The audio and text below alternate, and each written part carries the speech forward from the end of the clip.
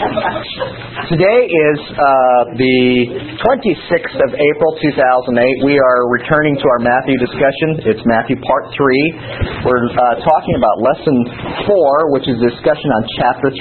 Is that confusing? Hopefully not by the time we start reading here. Let's open in prayer.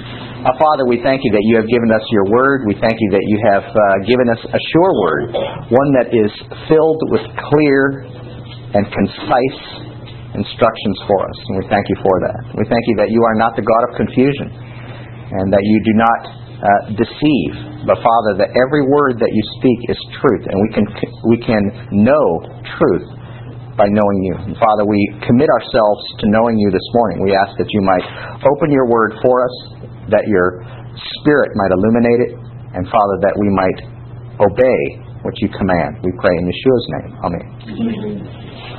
Well, I got to go back to Matthew chapter 15 before we start. Matthew chapter 23. Those of you started, I'm glad you had 2 weeks to work on your homework. Those of you started, by the way, Hag Sameach, Pesach.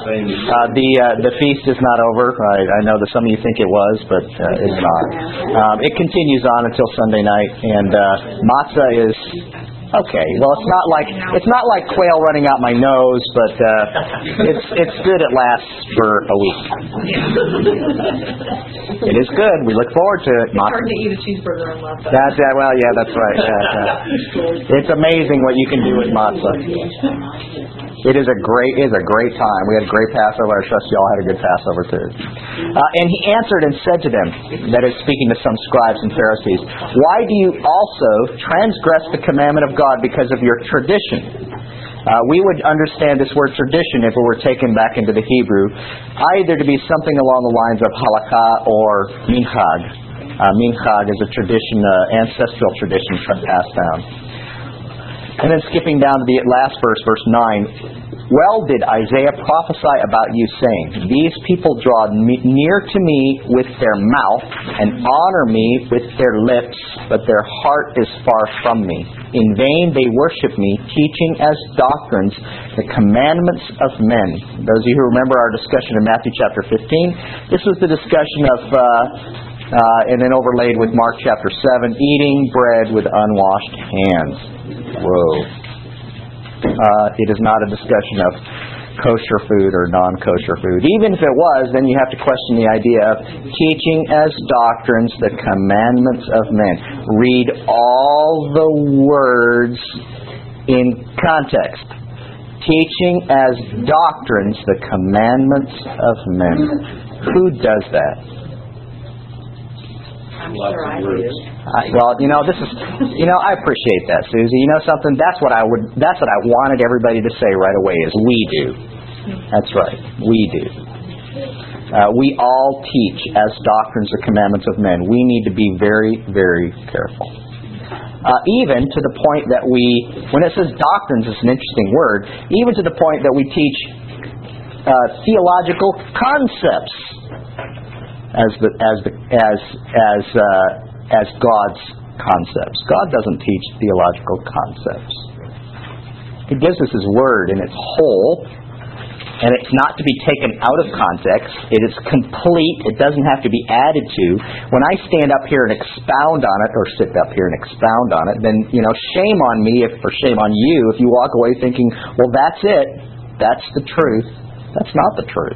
All I'm trying to do is get you to dig and read and understand what God has said as He reveals it, not because I said it or anybody else says it. What a silly idea. Concepts, theological concepts, theology is the antithesis of God's Word. It's expressing and describing a person, not a concept. He is not a concept. And when we depend upon theology for our relationship with the Lord, then we are in very, very sad shape. And we're in danger of doing exactly what we see in chapter 23 of Matthew. We are in danger of hearing Him say, Oilecha, woe to you. Last week, real quickly, Rick, Yeshua is referring to Yeshayahu, the Isaiah 29, 13, because the people draw near with his mouth and his lips, they haven't seen me, and then it has kept its heart far from me, and their fear of me has become a command of men that is taught. That's right. And he's quoting right from it. A commandment of men. It's astounding. And here's the thing that I fear more than anything else. I fear that people will ever, or that my sons especially, will ever hear that I said something, or I commanded something, or I required something, and that it came across as that's what God requires. If that's not what He said. We should be afraid of this. It's something we should guard against. All are guilty, but we should be working and striving to minimizing this tendency on a part of our sinful nature. Last week we looked real quickly, and I wanted to touch on this a little bit, the riddle that we found in Matthew 22:41 through 46, where Yeshua speaks to them about Psalm 110. Psalm 110 is a very important Messianic psalm. It has always been a Messianic psalm. It was a Messianic psalm from the days of the prophets on. This is not a new thing. And so when Yeshua introduces this interesting riddle, he says, well, how is it that now Messiah is supposed to be son of David, right? Yes, Messiah is supposed to be son. Now how is it that David says that Hashem says to David, my Lord, sit at my right hand? Why does he call him my Lord? How's that possible?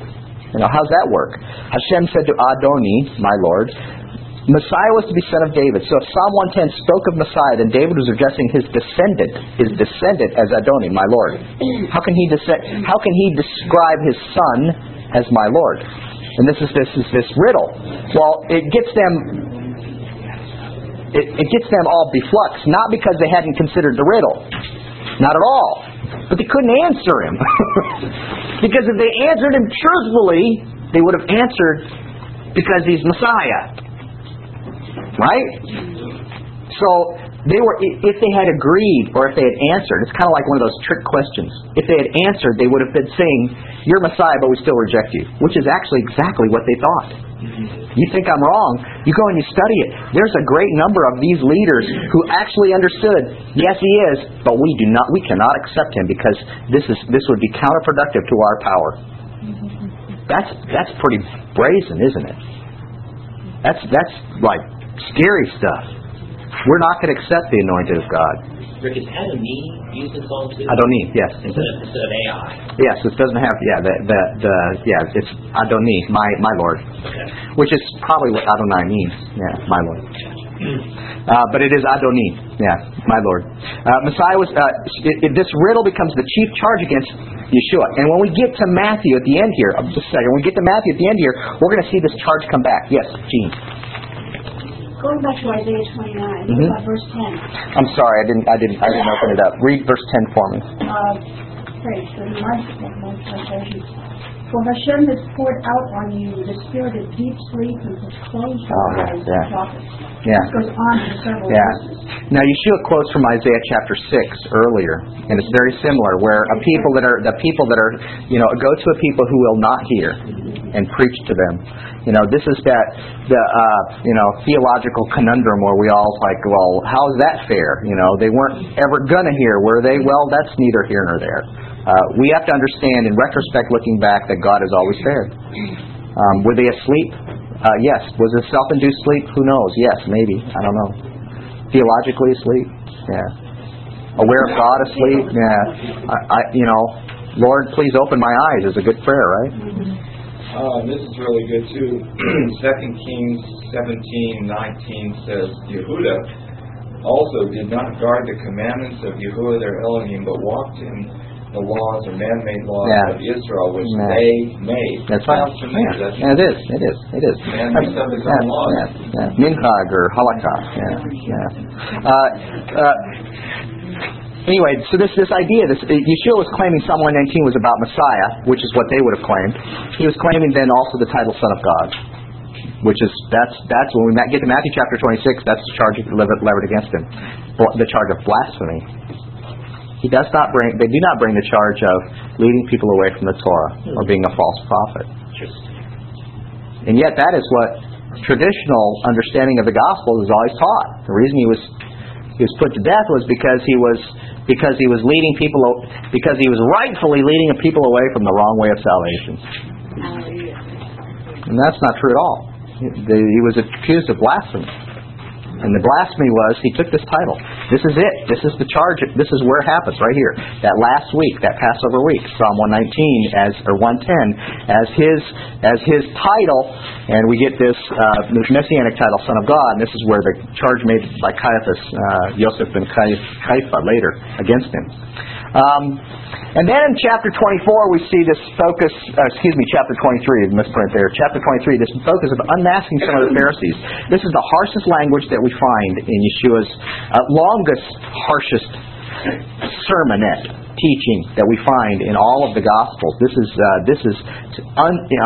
basically unscathing. This is just bare-knuckled criticism. I mean, this is just awful stuff that he's saying to these people. It is. It's just awful. And yet, if you were to compare the theology of Yeshua and his disciples to the people that he was speaking to, you'd be saying, they're the same group. Now, I'm not saying Yeshua was a Pharisee, but theologically, and his disciples as well, absolutely were very close to them. Very close. Some very important distinctions which are going to come out in this chapter. But those distinctions are not the distinctions that make division like we're talking about.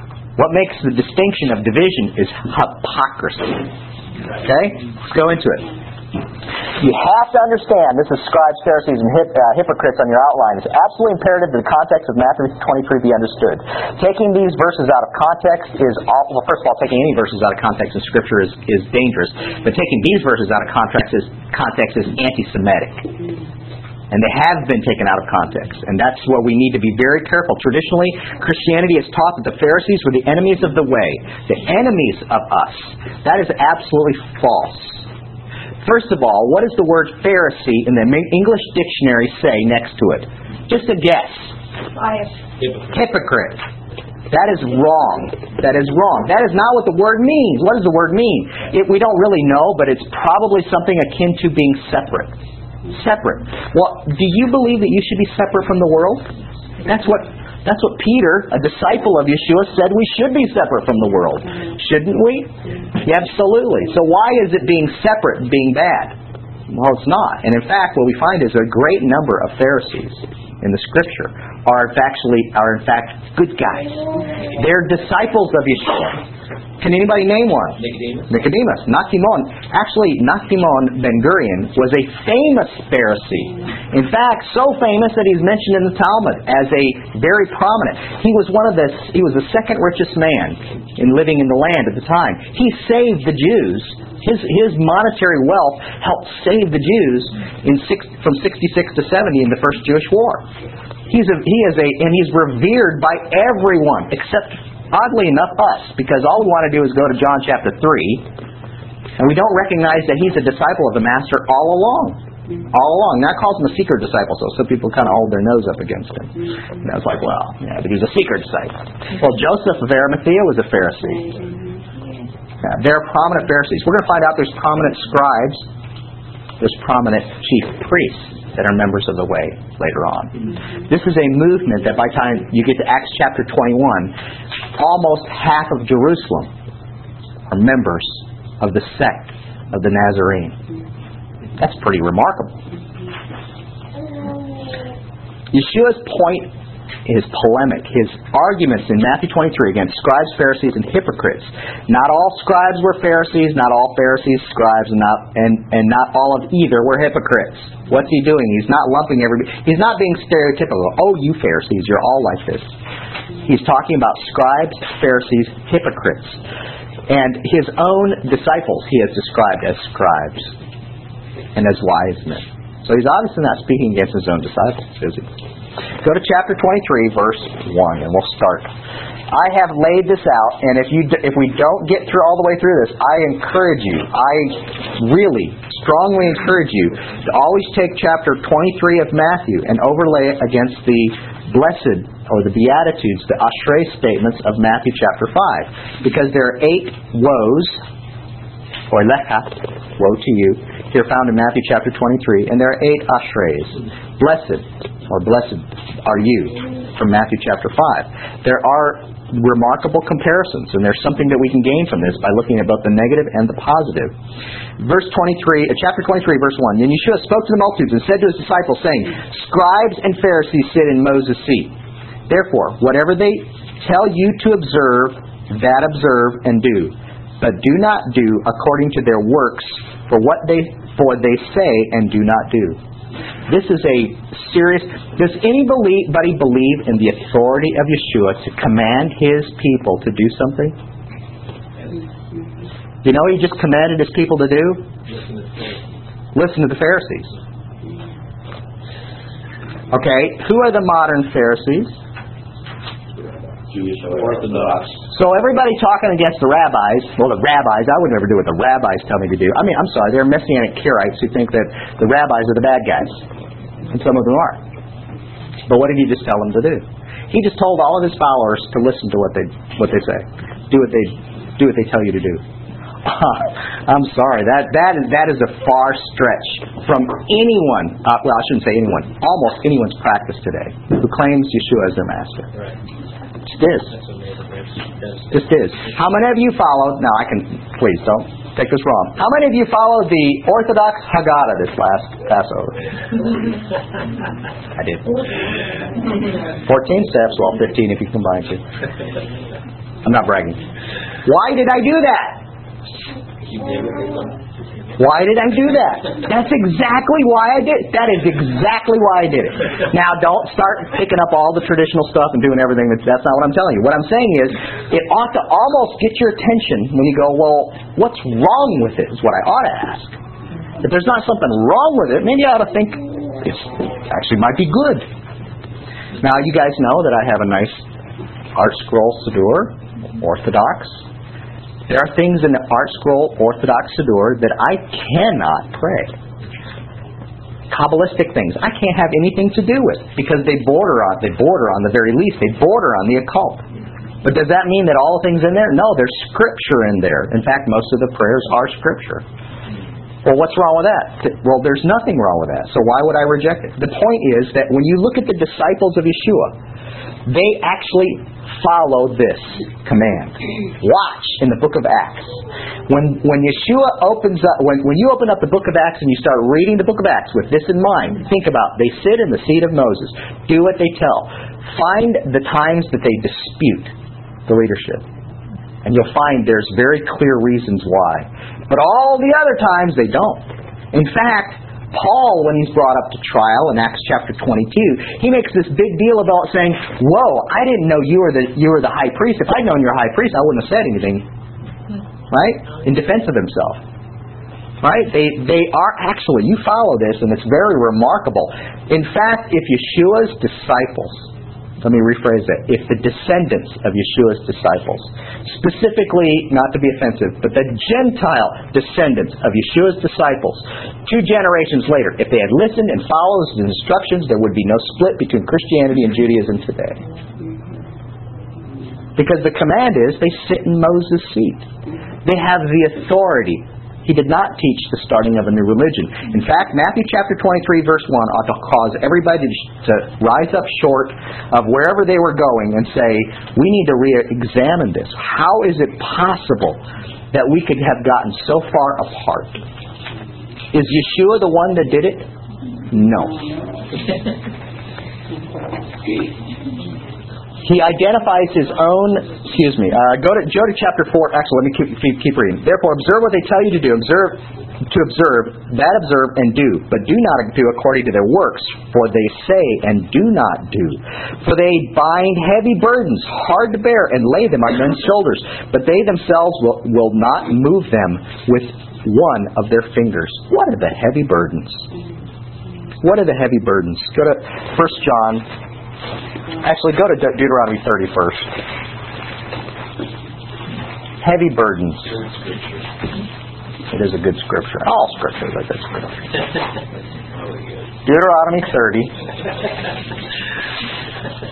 You can't ever go wrong with Deuteronomy.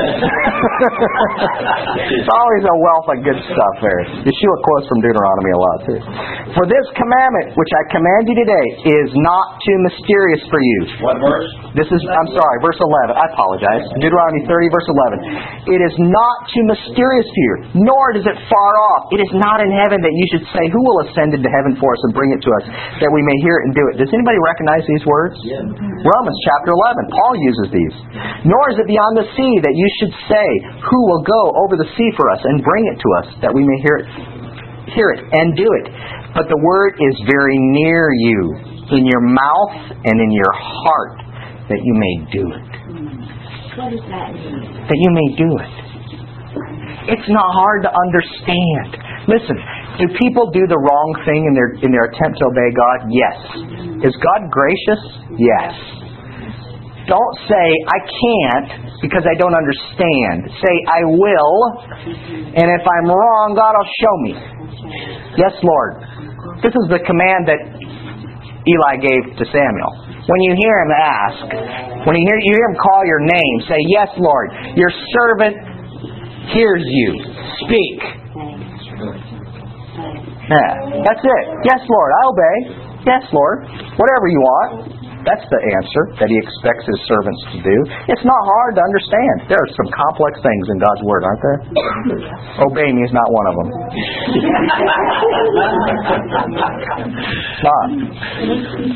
Remember what I said. If it takes a theologian to explain it away, beware. That's right. Go to 1 John chapter 5, verse 3. Lest anyone think that there's a division in Scripture, for this is the commandment of God, that we keep His commandments. This is the love of God, that we keep His commandments. And His commandments are not burdensome. So what do we read about in Acts chapter 15, verse 10? What are we reading about here? It's too heavy for us. The burden which our ancestors placed upon us. Acts chapter 15 verse 10 says, Now therefore, why do you test God by putting a yoke on the neck of the disciples, which neither our fathers nor we were able to bear? That's Peter speaking in defense of, well, what was this discussion? How did Gentiles get in? What's the burden? What's the burden? Well, it isn't the law, because that Deuteronomy says it's not burden. Right. Well, there's the bait and switch theology. You know what that is. You give people instructions that they can't keep to prove that they need a Savior. That's pretty good. That's a pretty good argument. The problem is it makes God a charlatan. It does. It makes him into a snake oil salesman. Right. God is not that. He would not tell people, do this and live, if it meant it's death.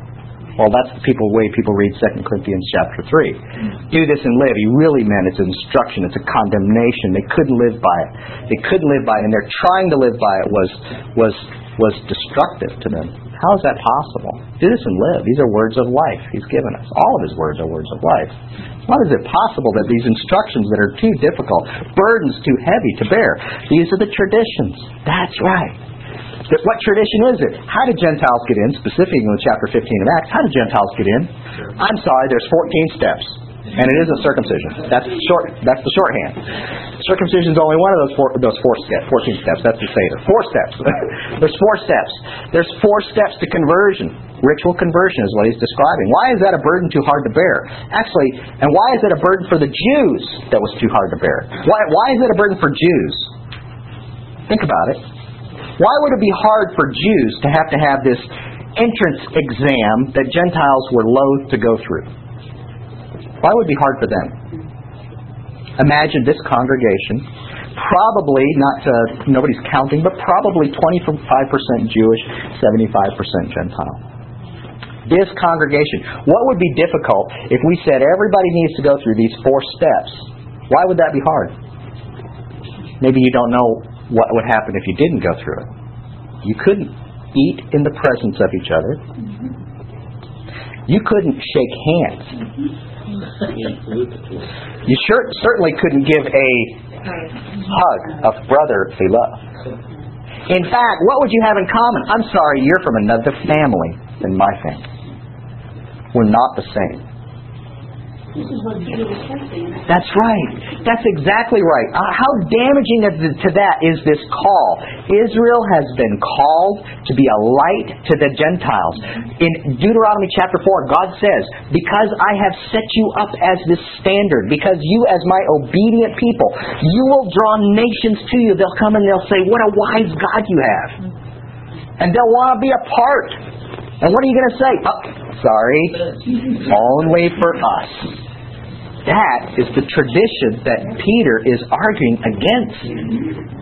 What does he say? Listen, I didn't get it before, but now I get it. God says, if He has included them, why aren't they included?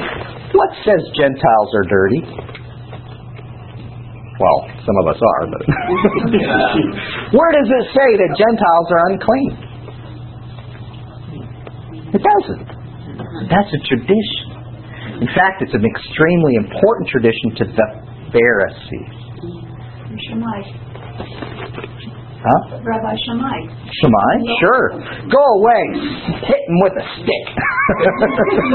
Well, Hallel, well, Yeshua tends more towards Hallel. Here, I'll teach you.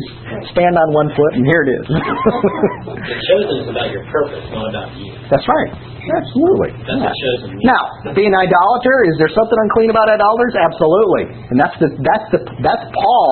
Paul's arguing with that a lot. You see that in Romans chapter 14. You see that in Corinthians chapter 8, chapter 10. You see this concept. There is something there.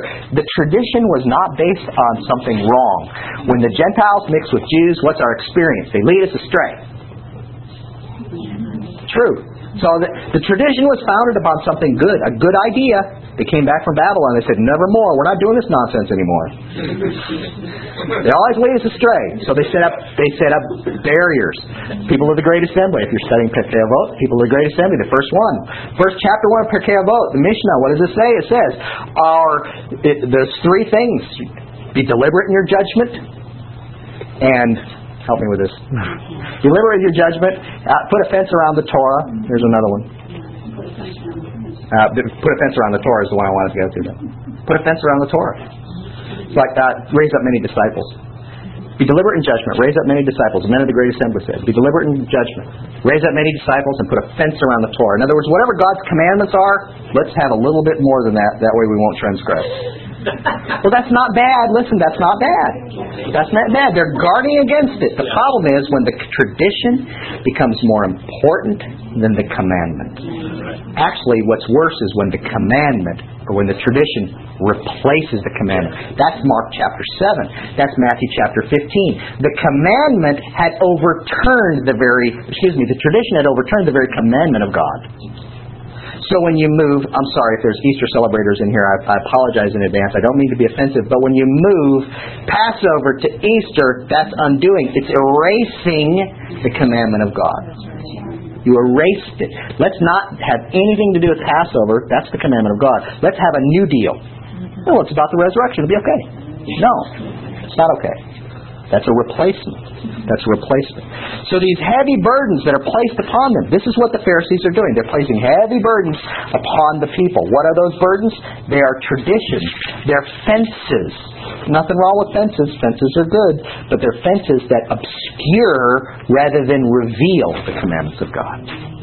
They don't help people keep them. They simply place burdens upon them. So in the end they go, well, what did God really say? I can't figure out what God really said because there's such a layer upon layer of tradition, layer of halakha. And his comment is, for they bind heavy burdens hard to bear and lay them on men's shoulders, but they themselves will not move them with one of their fingers. But all their works they do to be seen by men. They make their phylacteries broad. This is the front part. He's speaking of this up here on the tefillin, the actually totafot, the one that's placed on the head. They make their phylacteries broad and enlarge the borders of their garments. And he's talking about tzitzit. It's like when you see a man with long tzitzit walking in Jerusalem, don't be going, "Oh, a Pharisee." That's not what he's talking about. He's saying this is the essence of their religiousness. What can be seen? That's right. What can be seen? Well, just like Saul. Exactly. What's the difference? Saul, David. That's what we're talking about. They're both anointed, by the way. Yeah. They love the best places in the feast and the best seats in the synagogue. Let me tell you, the Talmud talks about if you go to a wedding feast or you go to a place, don't take the highest seat. That's just what Yeshua said. Why? Because then you'll be ashamed. Just like Yeshua said. So obviously these people weren't following their own teachings, the ones he's criticizing. Greetings in the marketplace, and to be called by men, Rabbi, Rabbi. Great one, great one. But you, do not be called Rabbi, for one is your teacher, and Messiah, and all you are brethren. Do not call anyone on earth your father, for one is your Father who is in heaven. He's speaking, I believe in literal reading, but I also believe in idiomatic understanding of the text, and he's not saying it's wrong to say daddy to your dad. And if he's not saying it's wrong to say daddy to your dad, then he's not saying it's wrong to call someone rabbi who is a rabbi. It's not what he's saying. And do not be called teachers, for one is your teacher, the Messiah, but he who is greatest among you shall be your servant. In other words, it's an attitude of mind, isn't it? Who is greatest? And in fact, the greatest wise men that have ever lived have always been seen as the most humble. Right? They're the cleaning the toilets after everyone goes home. And whoever exalts himself will be humbled, and who humbles himself will be exalted. But woe to you, scribes! Here's the first woe. This is on the next page. Chapter 23, verse 13. But woe to you! Oi! That's oi! That's woe. Oi! Lecha! Woe to you! Scribes and Pharisees, hypocrites, for you shut up the kingdom of heaven against your men. For you neither go in yourselves, nor do you allow those who enter to go in. They're door shutters. They shut the door. That's what they do. They close the door so people can't get in. That's exactly what we talked about in Acts chapter 15, verse 10. They shut the door so people can't get in. Do you know that in the first century... How do they do that? Well, I'm going to tell you. In the first century, because of their proselytizing, Judaism does not proselytize today, because it got them into trouble. It did. And they didn't want to be proselytized themselves, which is understandable and good, I think. Ultimately good. But they were very, very active in proselytizing. Plus, just the fact that they obeyed God made them a draw for the nations. And that's exactly what Deuteronomy 4 describes. When people see you keep my commandments, they'll say, that's a good way to live. Who's this God that you have? In the first century, the court of the Gentiles was 3/4 or 150% as big as the temple proper itself. What is that for? There was a small 4-foot wall in the middle of it where Gentiles could not cross over. And if you go to the Israel Museum in Jerusalem, they'll show you a stone. There's an inscription that says, "At the pain of death, Gentiles do not cross this line." That is the dividing line. By the way, when you read in Ephesians chapter 2, that's the dividing line. That's the line that separates between those who are in and those who are out. That's the Mechitza you're talking about? Yes. The word is dogma. It's ordinance, found in ordinances. You can't dogma. That's not God's commandments. It's not God's commandments that were nailed to a tree. It's man-made commandments that kept people out. Here a Gentile, what is he coming to Jerusalem for, number one, at the festival time? Why would he go into the temple proper? Because he's a worshiper of the one true God, the God of Abraham, Isaac, and Jacob. And he's being kept out. Why? Because you haven't gone through our 4 steps. When you go through the 4 steps, we'll call you a Jew. Well, but I'm not a Jew. Well, but we'll call you one. It'll be okay. You could even marry your former sister, because she won't be your sister anymore. Because it'd be a different family. No, that's weird. I'm sorry. I'm Irish, and I'll always be Irish. But I love the God of Abraham, Isaac, and Jacob. How do I get in? Sorry, can't get in. Got to become a Jew. How can I become a Jew? Well, there's 4 steps. Those 4 steps can't make me a Jew, can they? Yes, they can. That's this argument of circumcision. That's what it is. And it applies to women as well, although women don't get circumcised. The word means conversion to Judaism. To become a Jew. It's not just a religious thing, it's an ethnic thing. That's why it's wrong if you are a Gentile. Don't be offended by my statement, but I believe it's very biblical. It is wrong if you are a Gentile in a Messianic congregation to claim Jewishness if you're not Jewish. You can say it's my religion. That's what I say. But you shouldn't say, I'm Jewish.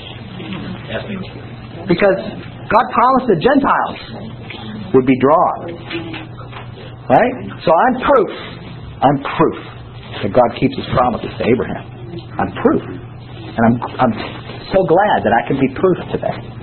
What about the remainder of that verse? What says? After the 4 steps. So Moses was read in the synagogue every Shabbat. That's right. Don't worry, you'll come along. You'll kind of understand it after a while. But the point is, don't keep them out. Don't keep them out. Don't keep them out. Here they are, they're keeping them out. They're door closers. He says, you shut up the kingdom of God against men and against themselves. Revelation chapter 3, verse 7. Door closers. They're door closers. Woe to you who will be door closers. How dare you shut up the kingdom of God? Because of your tradition. So the wall was wrong. The wall was wrong. How do we keep idolaters out of the temple? It's a holy place. Boy, I know. Listen, don't think that their traditions are automatically wrong. They're founded upon good motivation. It's a holy place. How can we keep idolaters out? They'll think any idolater can wander in here and pollute the very holiness of this place. That would be bad. How do you deal with it? I don't know. But the point is, they were keeping people out by their tradition. By the tradition. What about the blessing? What's the blessing? Chapter 5 of Matthew, verse 3. Blessed are the poor in spirit. Now imagine those Gentiles, the God-fearers outside the wall. Are they poor in spirit? Look, I don't know. I'm not a part of this family. I wasn't born in this family. But can I worship here? Is that not the attitude of being poor in spirit? Yes. That is what it is to be poor in spirit. To say, I have no claim to this. That's Ephesians chapter 2. You who were separated, you Gentiles who were separated from the commonwealth of Israel, you had no hope in the promises of God. And yet you still came and say, I have nothing to offer. I have no heritage. I have no claim. I have no inheritance. But God compels me to worship Him. Can I have some scraps from the table? The Syrophoenician woman asked. What was Yeshua's response? Yes. If Israel had this kind of faith, that's right. Can I just have the scraps from the table? You Gentiles in Messianic congregations, you need to consider this. Can I just have the scraps? Don't try and take over. Can I just have the scraps? All I want is the scraps. The Gentiles have also been promised land. Absolutely. That's another issue, though. You come poor in spirit, you end up rich.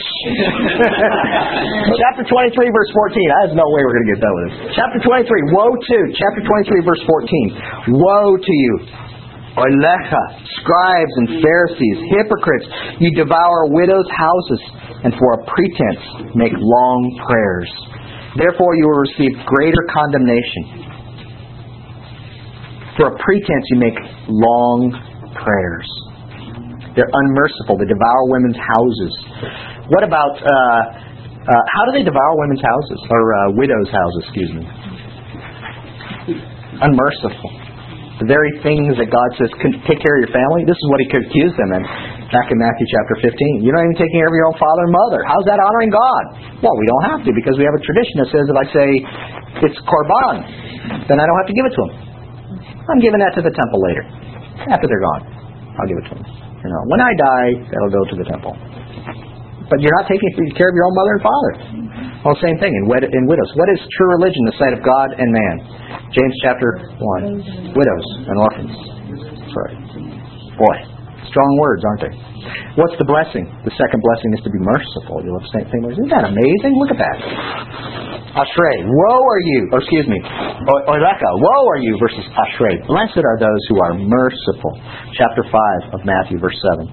The third woe is 23:15. Woe to you, scribes and Pharisees, hypocrites, for you travel land and sea to win one proselyte, and when he is won, you make him twice as much a son of hell as yourself.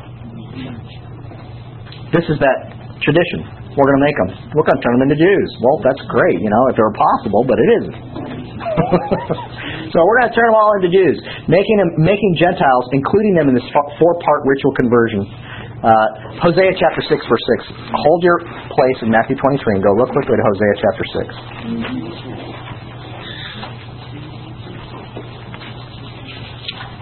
Ezekiel, Daniel, Hosea, chapter 6, verse 6.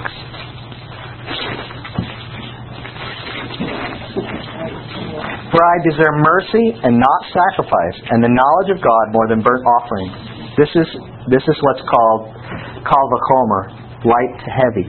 This is not a replacement. He desires sacrifices. He has said he has. I desire mercy, not sacrifice, the knowledge of God more than burnt offerings. So like men, they transgressed the covenant. They dealt treacherously with me. He wants mercy. He wants mercy on their parts. That's used by Reform to say. Yeah, right. Yeah, replacement. We don't need sacrifices. Prayers are sacrifices, which they are. But Exodus 12:49. There's one Torah. This is, by the way, if you want to know, did you participate in Passover? Can I, as a Gentile, participate in Passover? And the answer is, of course. In fact, Exodus 29. There's others, or Exodus 12:49. There's others as well. Actually, invite Gentiles to be a part. There are certain requirements, absolutely, but they don't have to be ritual conversion, as Art Scroll says.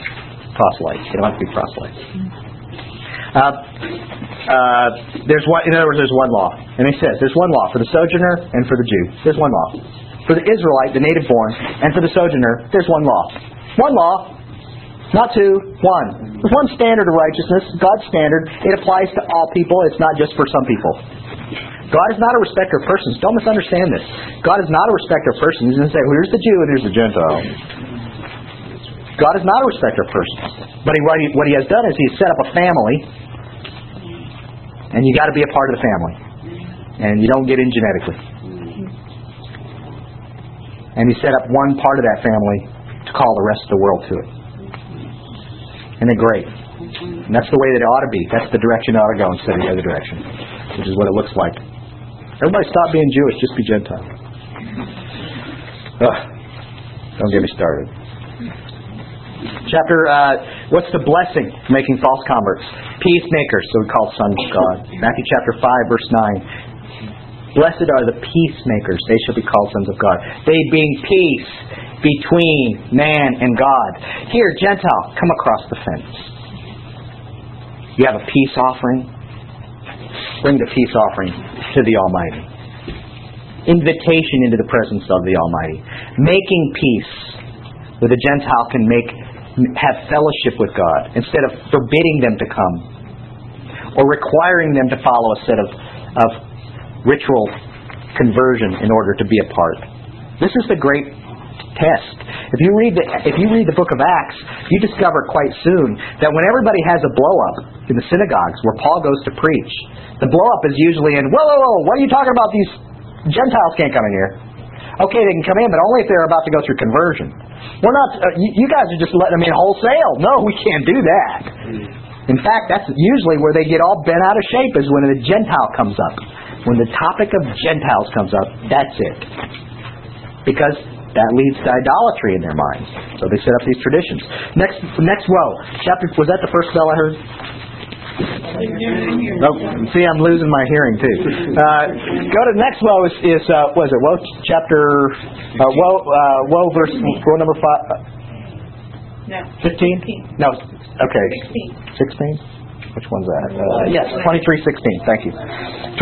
See, I'm glad somebody kept their finger in that part of the scripture. Woe to you, blind guides, who say, "Whoever swears by the temple is nothing. It is nothing. But whoever swears by the gold of the temple, he is obliged to perform it. Fools and blind, for which is greater, the gold or the temple that sanctifies the gold? And whoever swears by the altar, it is nothing. But whoever swears by the gift that is on it, he is obliged to perform it. Fools and blind, for which is greater, the gift or the altar that sanctifies the gift? Therefore, he who swears by the altar swears by it, and all things on it. He who swears by the temple swears by it, and he who dwells in it. And he who swears by heaven swears by the throne of God, and by him who sits on it." What's he talking about here? They're manipulators. They're making oaths to not have to do what they've said they do. these fine points of oaths. By the way, there's whole rules to make an oath. I mean, long lists of rules on how you can make an oath and still get out of it. In fact, Jews today are accused of this with Kol Nidre, all vows, expunging all vows on the night before Yom Kippur, which is a false charge. But that's what they're accused of, because this is our tendency. Is it not our tendency to get out of what we say we'll do? Yes, I thought about it later. I didn't want to do it. How can I get out of it? Well, did you say it this way? If so, you're not bound by that vow. Do you understand how hypocritical that is? We all do it. I mean, we all do it. Self-deception. It is self-deception. It is. So what is the blessed? The blessed that goes with this. If you are a manipulator, is to be meek. The meek will inherit the earth. See the correlation? Why are you not wanting to pay this? Do what you said you'd do. Because it'll be harmful to you. You determined it'll be harmful. I didn't think of it this way. Now, if I carry through this, it'll be harmful to me. And what's his answer?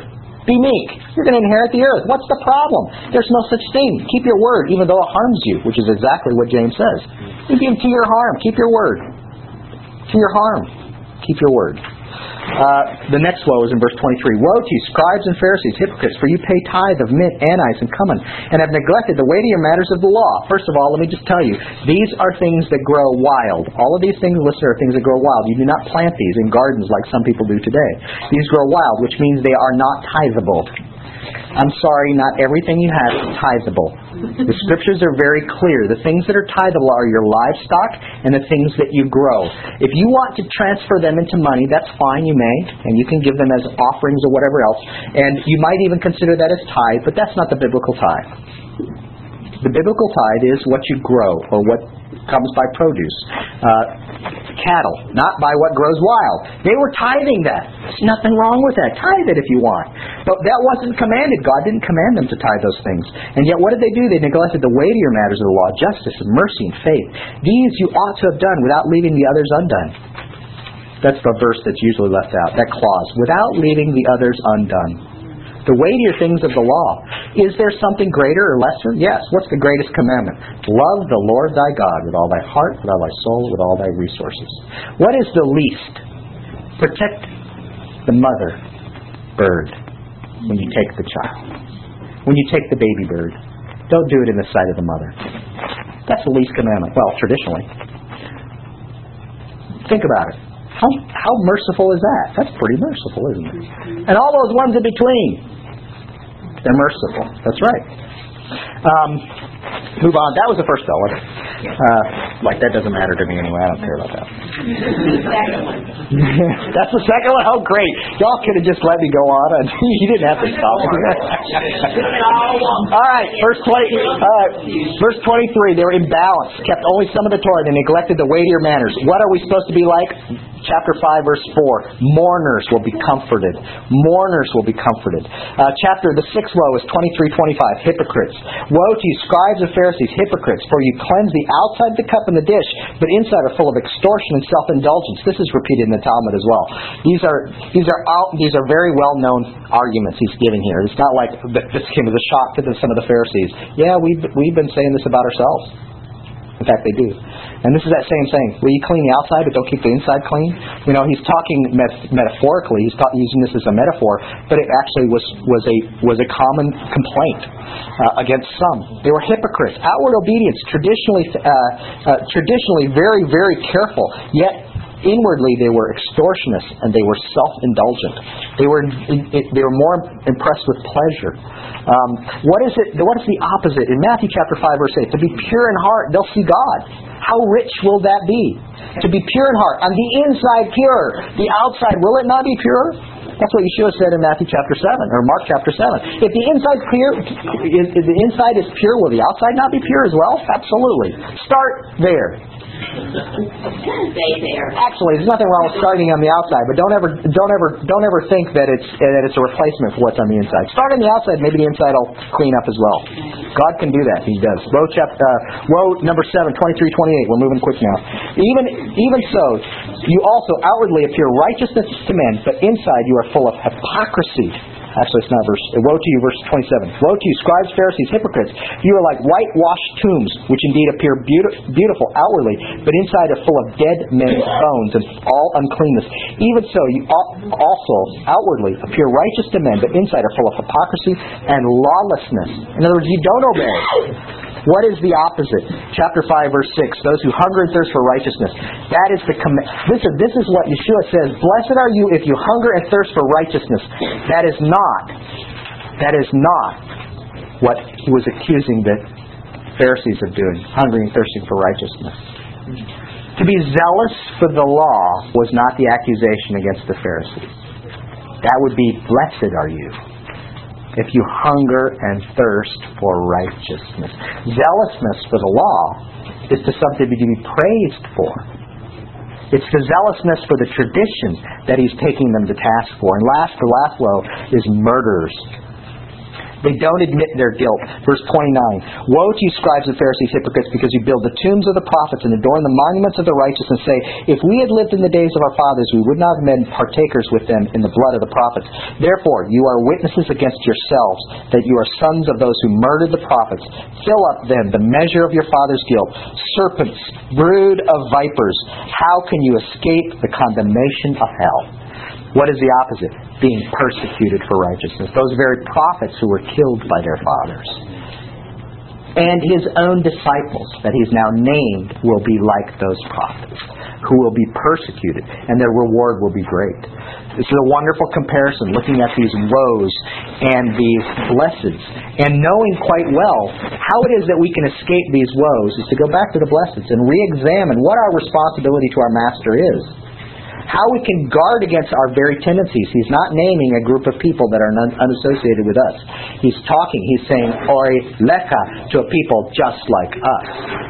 Just like many people say, well, that's just legalistic. Legalism is what other people do.